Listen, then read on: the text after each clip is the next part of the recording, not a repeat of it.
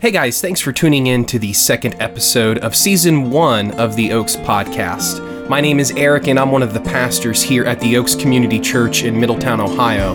And today we're going to be addressing some questions about friendship. Friendship in the context of marriage and in the context of being single. And today I have with me Pastor Brandon Bochner and his wife, Caitlin.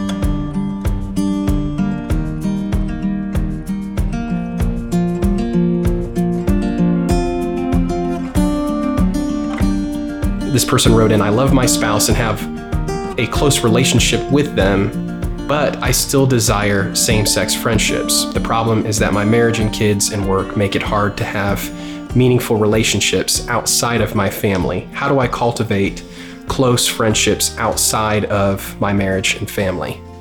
Yeah, I think a lot of the reason why it works for us is because it's on our calendars every week. And there might be weeks where we can't meet with our triad or can't be at community group, but it's on the calendar so frequently that most times overall the pattern is we're able to go to those meetings and spend time with those friends, and over the years that just becomes your community and your friendship. And that's something in our marriage we've just decided to commit to and support each other in, even if it means, like just recently Brandon wasn't feeling that well and I had triad scheduled, but he pushed through so that I could get out the door and go to triad even though he had been kind of sick all day. But it was like, that was my chance to have conversation and friendship outside of the home that week. So he kind of laid down his own comfort for that, for me to get out for a couple hours. And over the course of years, that creates those cultivated friendships, I think. It's also an excellent question. Speaking of inventory, like I have to take a self-inventory even of my heart too, and my motivation for the friendships. And I'm not saying that the person who asked this question necessarily has a bad motive. Yeah, like a negative or a bad motive for friendships. But for me, it's so easy as a people pleaser and someone that has real like insecurity issues and like my person and that underlying emotion of shame. Like I gravitate toward not feeling accepted and loved. So it's important that I like struggle and claw my way to feel important and loved. And one way to do that, obviously, is put a lot of people around you. And sometimes, it can get so harmful and like spin out of control. It's obviously on surface a great question. And like, well, I'm just trying to have friendships outside of marriage. It's important. The Bible speaks into that. However, like I know me personally, too many friendships is kind of like a red flag for me. Okay. And Caitlin would probably bring that to my attention too. Like, why are you so interested in spending so much time pouring into other people when you've got this, you've got me, you've got your relationship with the Lord, you've got your relationship with the kids. Right. So like what I hear you saying is when you're trying to get a sense of identity from those other relationships, that's potentially a problem versus like what you were talking about, Caitlin, of like, no, I have these other relationships, not that I go to for identity, but because there's accountability, there's mutual encouragement. So I mean, you're examining the motives behind the reason why you're seeking out those relationships in the first place. Absolutely. Okay. Yeah. Yeah, I think some of the scripture that people can think about when they're looking at those motives, Ecclesiastes 4:12 says, though one may be overpowered, two can defend themselves. A cord of 3 strands is not quickly broken. So that's one of those primary why we do triad or accountability or whatever word you want to use for it. That's just one of those, there is strength in that regular meeting with people and having that time together and people who know you in and out and your good times and your bad times. And I think the transition to having kids was really hard on me in terms of my social life. Brandon is much more of an extrovert than me, and I like to be social, but I also like my downtime. So it was much easier for me to just, I'll stay home with the kids. And over time, that pattern was not super healthy for me. So I think we had to figure out and communicate. I had to express my desire to have more friendships and spend more time with people. And there's been seasons where that just hasn't been realistic when you have a new baby. And, I think it's important for people to be reminded of that there's seasons and times when this is going to be successful and other times when it's something you do kind of have to lay down for a little while, and hopefully can pick back up when you over time express that to your spouse and let them know that that's your desire. And it has been kind of a point of contention in our marriage at times, just because I have had how it plays out, like Caitlin's saying, she may stay home and she may see me going and hanging out with people to get like a drink or dinner or coffee. And it gets hard because if she has that desire and we're not communicating, I mean, that it kind of gets swept under the rug, and those feelings and those emotions get bottled up. And so talking about this question, especially with your spouse, and communication, I would say is definitely key. Because there are times where I've come home from things and Caitlin's upset because of the time that I've spent away, and I'm neglecting the family without communicating before I step into those things, and just assuming that it's the right thing to do or it's okay to do it. Yeah, I think, and we've talked through it some before this, but sometimes it can miscommunicate to me that he doesn't want to spend time with me, right? Because he's pursuing these other friendships. And I think once we kind of air that out, it's very clear he would actually love to spend time with me and didn't know that was my interest or my desire. So it can be a matter of, why don't you stay home and we can watch a show together or read a book together, to spend time together instead of adding something to our social calendar. And that's been helpful for us, especially in the season with young children. Yeah, no, that's helpful. I mean, just because friendships are a good thing, but just because it's a good thing doesn't mean it's the right thing. Like in the moment, you have a priority to your family first and foremost. Correct. Yeah. And we believe, and the Bible speaks to certainly, that our marriage should be our closest friendship. And like communicating what you were saying, what does it communicate when I spend time with other people to you? Regardless what I think it does, if it communicates to you that I'm not there for you or that you're not the most important thing, then what I'm doing is essentially not helpful and sinful to you, because I'm not communicating that with you. And so we both believe that the Bible speaks to the importance of us being best friends and cultivating that. And so certainly a lot of wisdom and a lot of restraint and a lot of maturity in being able to say, have the desire to be good friends with people outside of marriage. However, it might not be my call now. Mm-hmm. It might not be wise. Okay. Let's change the question a little bit, because the question says, I love my spouse. I have a close relationship with them. So let's take this at face value. They have a good relationship with their spouse, but they still desire to have friendships outside of the marriage context. They say the problem is that marriage and kids and work make it hard to have meaningful relationships outside of my family. So this is somebody who's saying, I have a good relationship with my spouse, but life is busy. There's not a lot of margins, but they're clearly struggling with this sense of loneliness of work and family is like all I have right now, and it is a season. But, how would you, what would you say to that person that's expressing to you this sense of loneliness? Like, okay, yeah, I get that it's a season. What do I do with my loneliness in this season? How do I walk through that? That's a great question. Sometimes you do have to grieve that loss of friendships in your life. I mean, maybe your circumstance is so busy, or, you have commitments at home, or like illness, or just your job circumstance, something that's so busy and so hard that there really is very little space or time for that, even though you desire it. And I think there's a call to acknowledge that God has put that in your life, and you can cry out to him and be sad and mourn and express that to your spouse, and even express it to friends when you have that chance. But so I think not to just brush it over with, this is how you solve it, this is how you put it in your calendar. Yes, there's wisdom and discipline and planning for it, but I think there's also an important time to look at saying, this just isn't realistic in my life right now. This is what God has called me to. How can I step into that and grieve that it's sad that I can't have these friendships?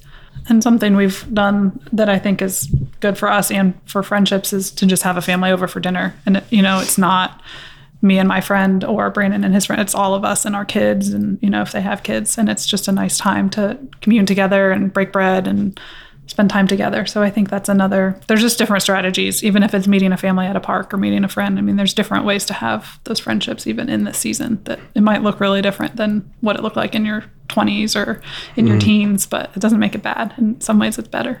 Yeah, that's helpful. Maybe like just creatively rethinking what navigating that friendship might look like. So instead of it being I'm going out for drinks with a friend on a Thursday night, it's like, no, I'm staying home with my kids, but why don't you come over and hang out with us while we have dinner or something like that. Exactly.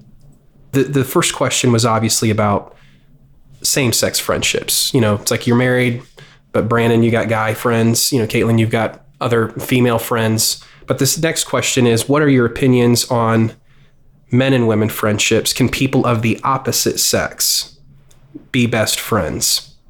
What about if they're married to other people, and what boundaries should be in place?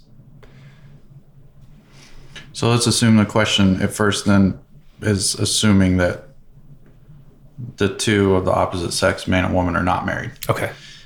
And I would say, yeah, absolutely. A man and woman can be best friends. Actually, man was designed to be with woman and woman was designed to be with man. So to seek out a best friend in the opposite sex, I would say is not only a good thing, but like a natural thing and an okay thing. Mm-hmm. And you really want your best friend to be of the opposite sex. And we touched on it in the earlier question, but you want your spouse to be your best friend. Yeah. So in this relationship, you've got to have, it's wise to have this underlying, like, this is somebody that I could, spend the rest of my life with. What if it's not someone that you're intending to spend your life with? Would it still be wise to be a best friend? That's a good question.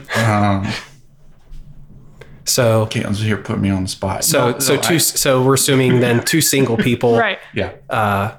And neither one of them are interested in marriage, or one or both of them are not interested in marriage, but there's a friendship that's there. Yeah. Like how close, I guess, is appropriate. Yeah. Right. I would still advocate the fact that you could get close to that person. I think if there's two singles and they're becoming best friends, sooner or later they're gonna be dating, and sooner or later it's gonna click for them to be married. And maybe it comes to one of them much quicker than the other, but I think that's the road that they're kind of going down. I guess if they were adamantly opposed to marriage, then I would maybe pause a little bit. But it would take a lot for two people to be best friends in the context of being Christians and adamantly opposed to being married. So yeah, that would almost highlight a whole nother issue. It's like, right, okay, if you're attracted to this person deeply as a friend, and yet you're not wanting to step into any sort of committed relationship long term with this person, what's going on in your heart in the first place, where you're or it's like maybe this person is redefining what's important in marriage. Right. Maybe for them, they're just looking purely 100% from a sexual attraction standpoint. Mm-hmm. And so it's like they have this close friendship with somebody. Mm-hmm. And it's like, well, that's not important in marriage. And so I'm not going to pursue marriage with this person, even though they're a close friend. But this over here, sexual attraction is. And so that's maybe where you have a whole different conversation with that person of helping them understand that friendship is very important in marriage, and maybe they need to reconsider. Yeah. Right. And Keller makes some great points to that. And some of his stuff in The Meaning of Marriage, he talks about how quickly in looking for a spouse, we should be looking for a best friend, and how quickly, say a lineup of 10 people, we take 7 of them out because they don't meet our, physical attractive criteria, which I've been dialoguing with a couple of my close friends about, and it's an awesome discussion to have. But I wonder how much culture defines what is beautiful, and we are designed to have that desire in ourselves to be attracted to the other spouse. But it should create a little pause and to think about how much does culture define what is beautiful for us. That's a complete side point. No, I think that's super helpful, right? It's like the attraction factor is a spoke on the wheel, Yeah, but absolutely. it's not the wheel. And I think our culture is tries to make it more than it is. And it's like, no, this is just one facet, one aspect of the relationship. There's other spokes on the wheel, like friendship. Yeah. If two people are not interested in marriage but are dating, or best friends. who are really good friends, I think over time one of those persons could, move toward that feeling of call to be married. Just like I think of when our first 3 years of marriage, we didn't really think we were ready to have kids or talking about having kids, and then one morning Caitlin woke up and she was ready to have kids. And That's how it seemed to you. I guess it was over a couple days for Caitlin. But anyway, I mean, I was not 100% sold out on it, but that didn't mean it was like unwise for us to have kids. So I think over time, for sure, if you're both dating and neither one of you is maybe thinking immediately about marriage, but you're best friends, I think it's okay. I think over time that's going to work itself out. Right.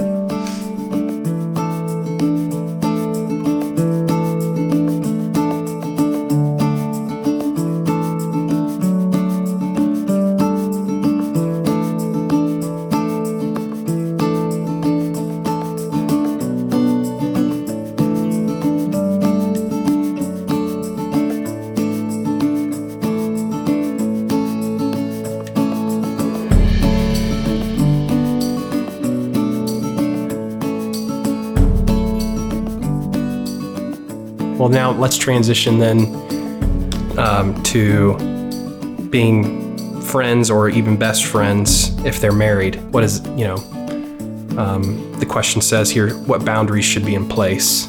Are you saying they are best friends outside of marriage? Well, let's address that first. Is it even okay for there to be opposite sex friendships when you're both married to other people? Like, is the friendship in and of itself appropriate? Is best, before we even get to the idea of best friends, let's just talk about just friendship in general. Is it appropriate? And if so, what does the appropriateness look like, and when does it become inappropriate? Mm-hmm. Yeah.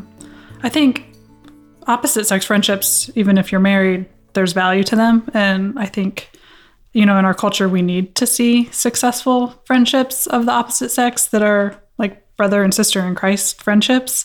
And I think we should not be afraid of opposite sex friendships. I think there is a lot of value in them, and we should treat them with a lot of respect and a lot of transparency. We've both, over the years, had friendships that were with people of the opposite sex, but I don't think we've gone so far as to have best friends. And I think if the question is, can I have a best friend that's not my spouse? I would say my prayer and my hope for you is that your spouse would be your best friend. I think that would be something to really consider and pray for and hope for, and consider maybe adjusting what that friendship looks like so that you can pursue that best friendship with your spouse.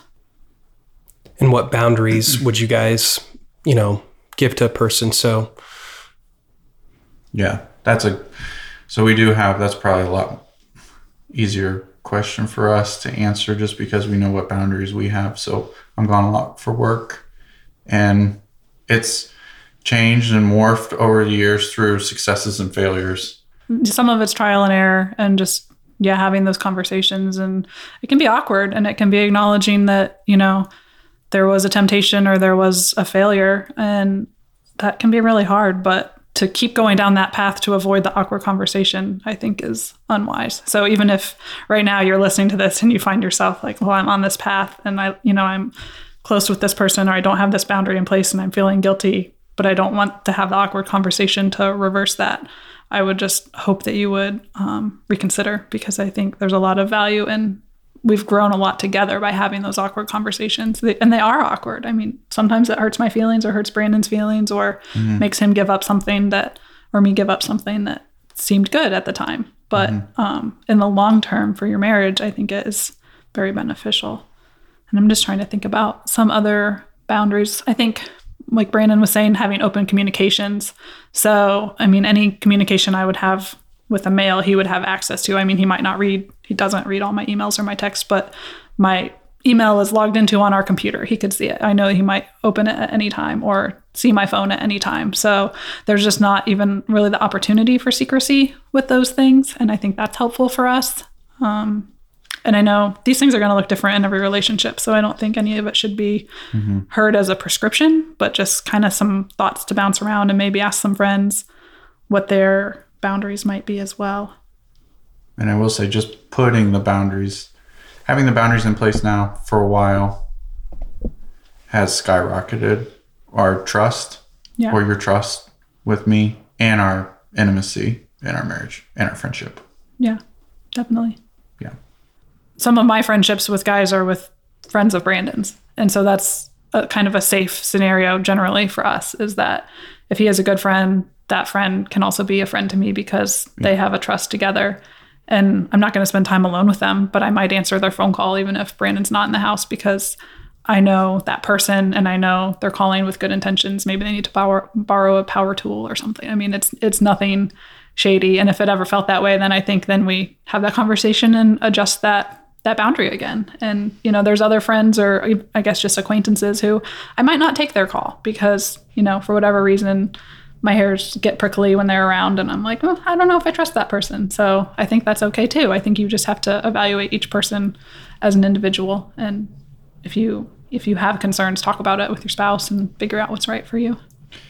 And do it together, because Caitlin's hair will like stand up quicker on her arms than mine will. So if somebody called me, like one of her friends, and hey, I need this and this and this, I'd probably be like zero filter, like sure, and not think of the implications. Yeah. As much as Caitlin would. So you're a unit of one, like when you're married. So not necessarily what you think is right, but what your spouse thinks is right and is comfortable with is important. Mm-hmm.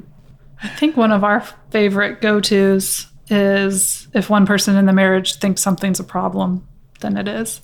And that's a Keller quote that we both, upon first hearing it, it's hard to hear because it's more convenient to think your spouse is wrong and you're right. But when you dive into it and you realize if my spouse thinks this is wrong and I don't, it's still probably wrong because it's hurting my spouse. And so being willing to sacrifice that friendship or alter it drastically to prioritize your spouse, I think is super important. It might be hard and it might hurt a little bit, but I think that would pay off in the long run. And even if it doesn't, I think it's your call as a spouse to lay that down and adjust your friendship outside of marriage to really honor your spouse and their feelings and what their thoughts are on that friendship.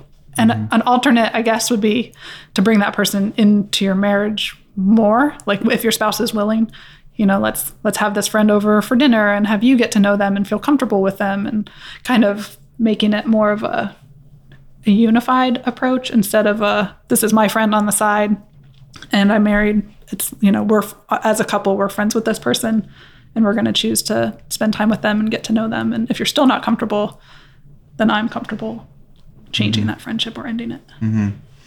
And a pushback I can see, and a great point that people are going to make, is the fact that, well, I hear you guys and I know it's important, but this other friend is like, we're just connecting on this like deeper level, this fantastic level. My spouse and I have never had anything like this. And Stanley Hauerwas says that you never marry the right person. In marriage, you may connect for a season and then not connect.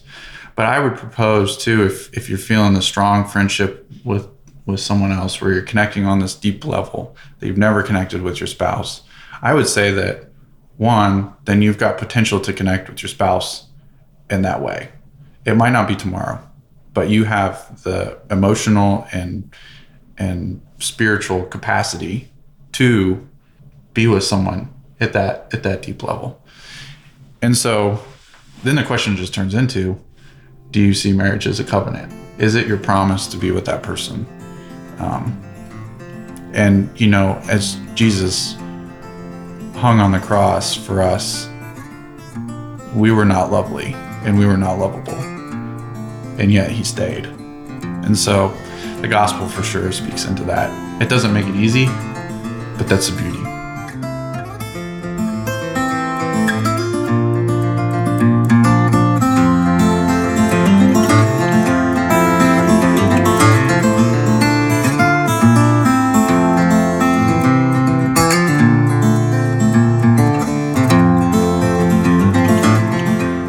Once again, thanks for tuning in to the Oaks Podcast. And if you've made it this far and you have some questions or concerns or want to email us directly, we want to provide you with the opportunity to do that. So you can email us at info@theoakscommunitychurch.org. Again, that's info@theoakscommunitychurch.org. And thanks for listening.